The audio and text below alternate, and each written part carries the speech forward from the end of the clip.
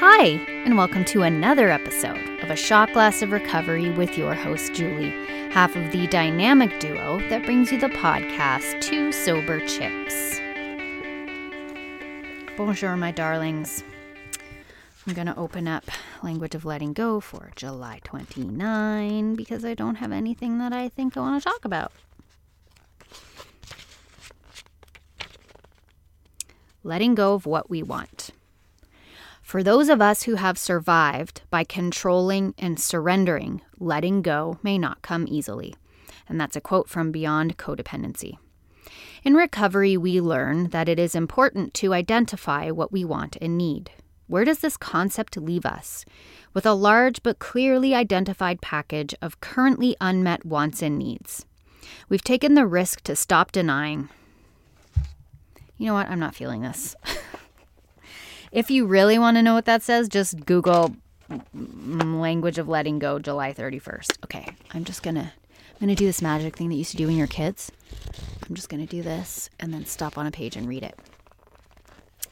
Valuing this moment. This is the August 18th reading.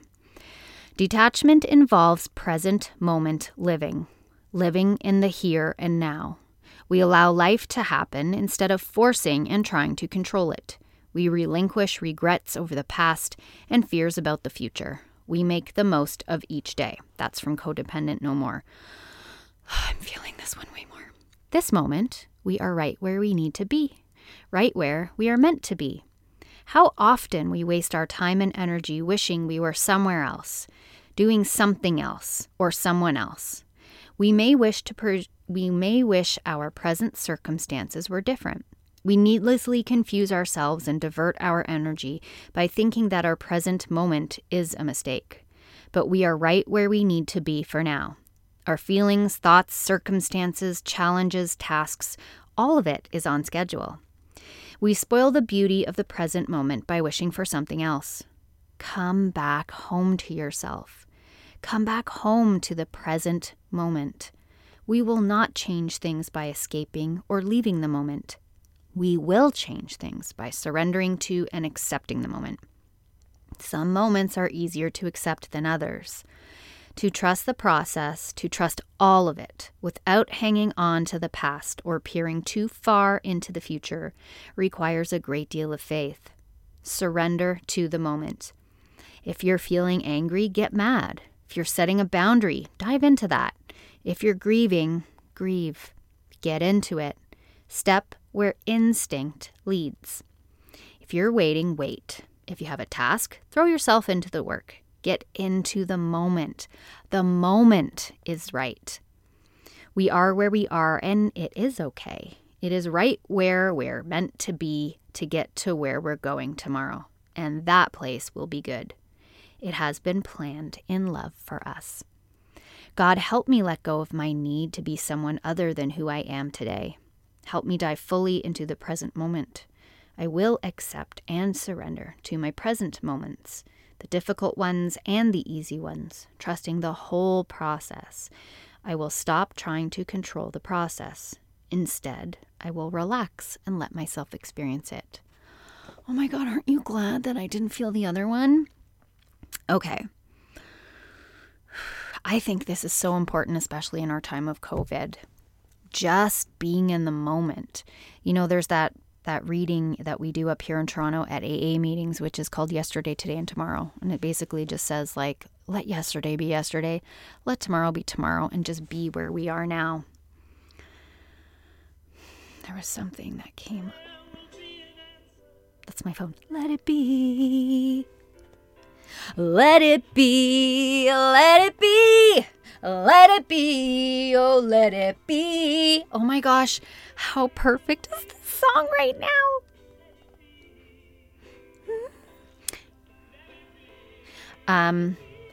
Let's turn that off.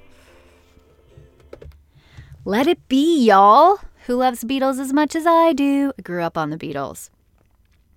Let it be. So, broke my train of thought, but that's okay. being where we are. So, as I keep using my recent marriage as an example, but I think it's very apropos. So my husband lives in Nashville and I live in Toronto.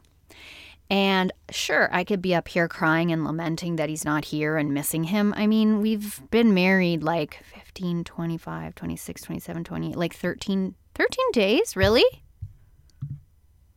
That doesn't make sense. Oh, it is our 2-week anniversary tomorrow.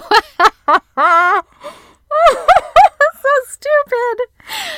I could be up here missing him. He arrives on Saturday, by the way, and lament my state. But why would I do that? I mean, this is really the perfect arrangement. I have a man who I'm on fire for, and I get to spend time with him. And then I have time by myself where I can wake up in the silence and do what I want to do and not shave my legs, although he doesn't care about that shit.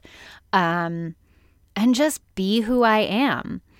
And I can also choose to be in fear over COVID. I talked a little bit about this yesterday. But why? Why would I do that?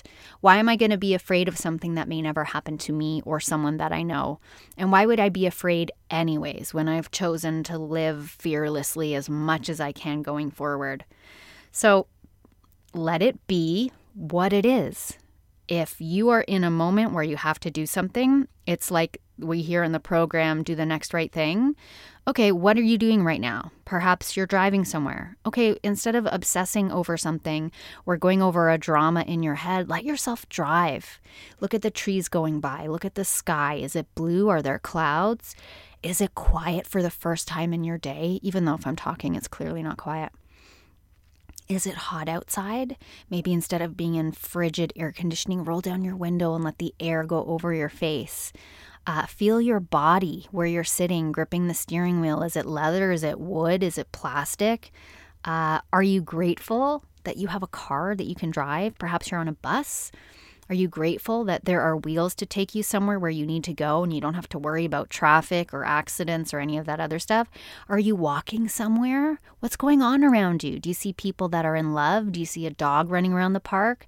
Do you smell fresh bread or bacon coming out from a store or the grass, freshly cut grass around you? Are you in bed because you're really sick? Are you grateful that you have a bed? Do you know that you'll get better? That we are designed for our bodies to be in homeostasis, which means no matter what you do, your body's way smarter than you and it's fighting to get better.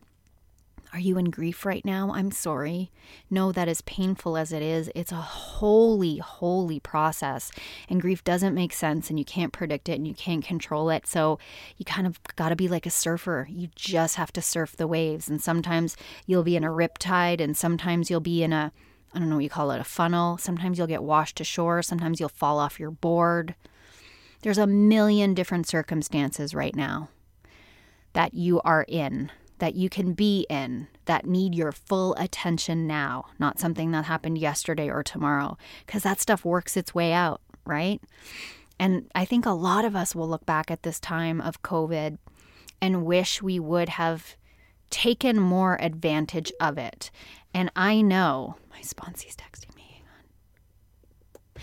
I know that some of it's hard, especially for you parents that are at home right now and trying to stay sober when you're at home with your kids and your routine is interrupted. But we all kind of have wanted to hit the pause button.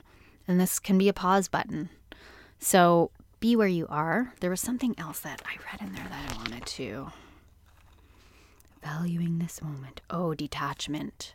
Loving detachment is super hard. One of my friends right now, her son is really crashing bottom. He's been skipping bottom for a while. And she had to have that conversation with him. And he like totally flipped out on her and walked away. And it was a pretty ugly scene. And she has had to lovingly detach. And I think you can only do that when you trust in God and you say, God, I've done everything I can do. The rest is up to you. And keep offering that person or that circumstance up to God and saying, God, I give this to you. I don't want to take this on my own because it's too heavy of a burden for me. Please help me. Please guide me. Please take me and show me what you would have me do with this. And if it's nothing, give me peace around it so that I know that I can trust that you're going to take care of it. Because we can't lovingly detach unless we surrender to a higher power. So whether it's a person in your family struggling from addiction, a torn relationship, a hope and a dream, maybe to get married, maybe to get a raise, maybe to have children.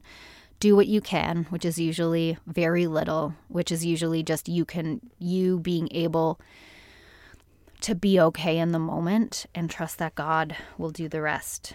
So like that last line says in the reading, I will relax and I will stop trying to control the process. Instead, I will relax and let myself experience it. Thank you for being with me today. It's always so helpful for me, and I love talking to you.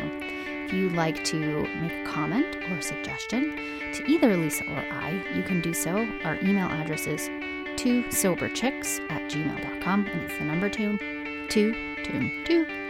And you can find us on Instagram and Twitter @twosoberchicks. We appreciate you so much, and I'll talk to you soon.